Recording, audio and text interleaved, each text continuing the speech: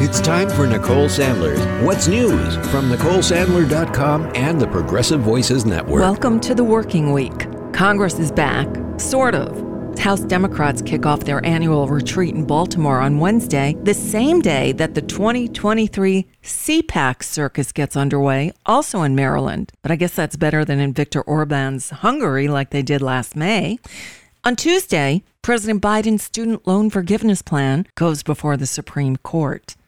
Millions of people with loan debt could see up to $20,000 of their debt canceled, depending on the outcome of the hearing. But we won't get an answer right away. Typically, the justices release their rulings by the end of the term, late June, maybe even early July.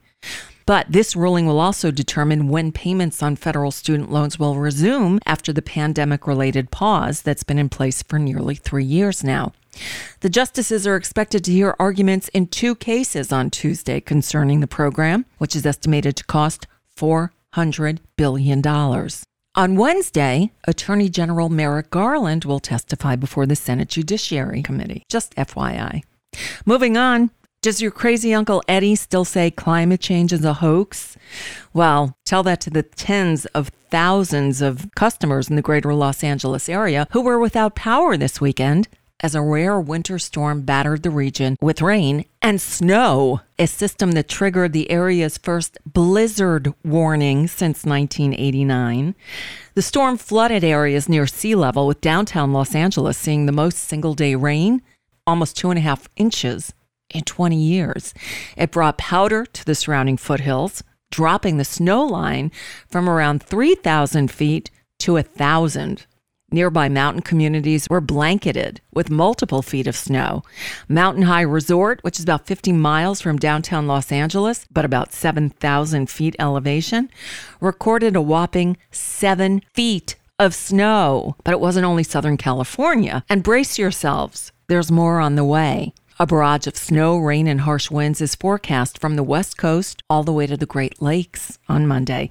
Approximately 284,000 homes and businesses were without power across the country as of Monday morning, about half of which were in Michigan, where the region is bracing for another round of ice and snow. More than 100 other storm reports were recorded in parts of the central U.S. as hurricane-force winds and thunderstorms tore through various states overnight. A gust of 114 miles per hour was recorded in Texas. That's equivalent to a Category 3 hurricane.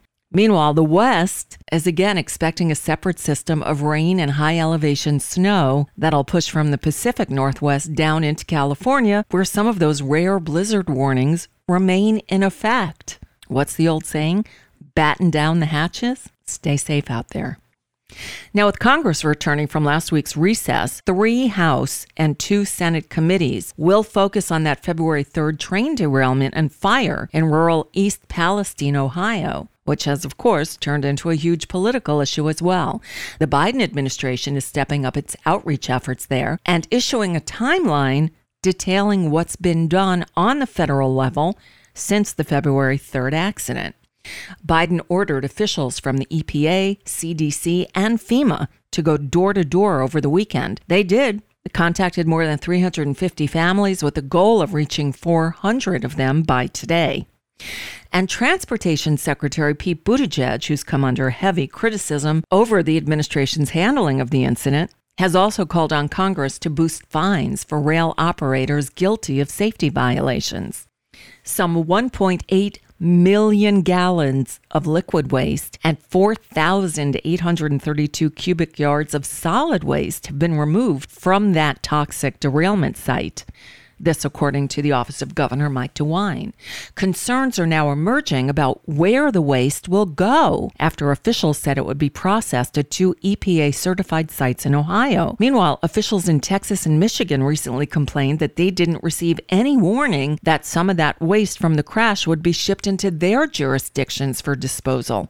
Speaking of toxic materials, the Wall Street Journal is reporting that the Energy Department has concluded with, quote, low confidence that the coronavirus pandemic probably started with a leak from a lab in Wuhan, China.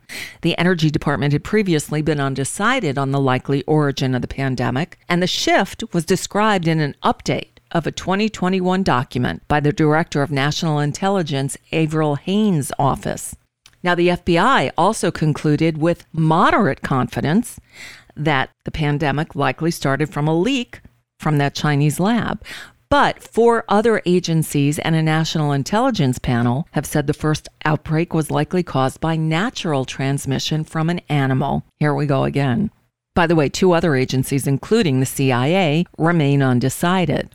White House National Security Advisor Jake Sullivan on Sunday told CNN, quote, "The federal government does not yet have an official stance on the origins of COVID-19.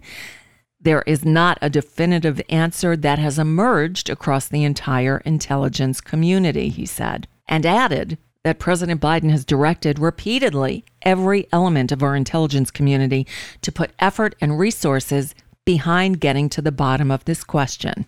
All righty then.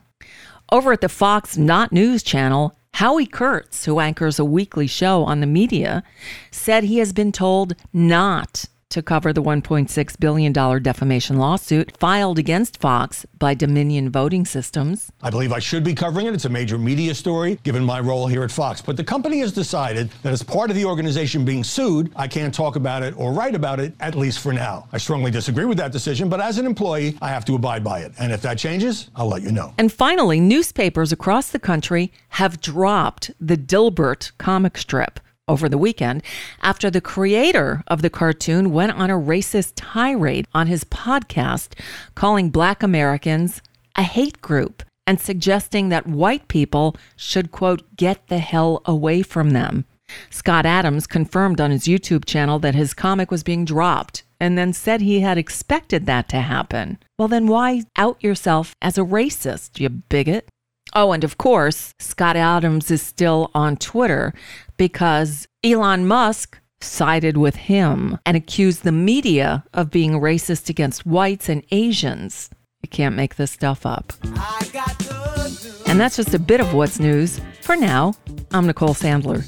If you appreciate these reports and the Nicole Sandler Show, I hope you'll consider making a contribution. My work is listener-supported, and I can't do it without your help. Find out more at NicoleSandler.com, and please click on that donate button.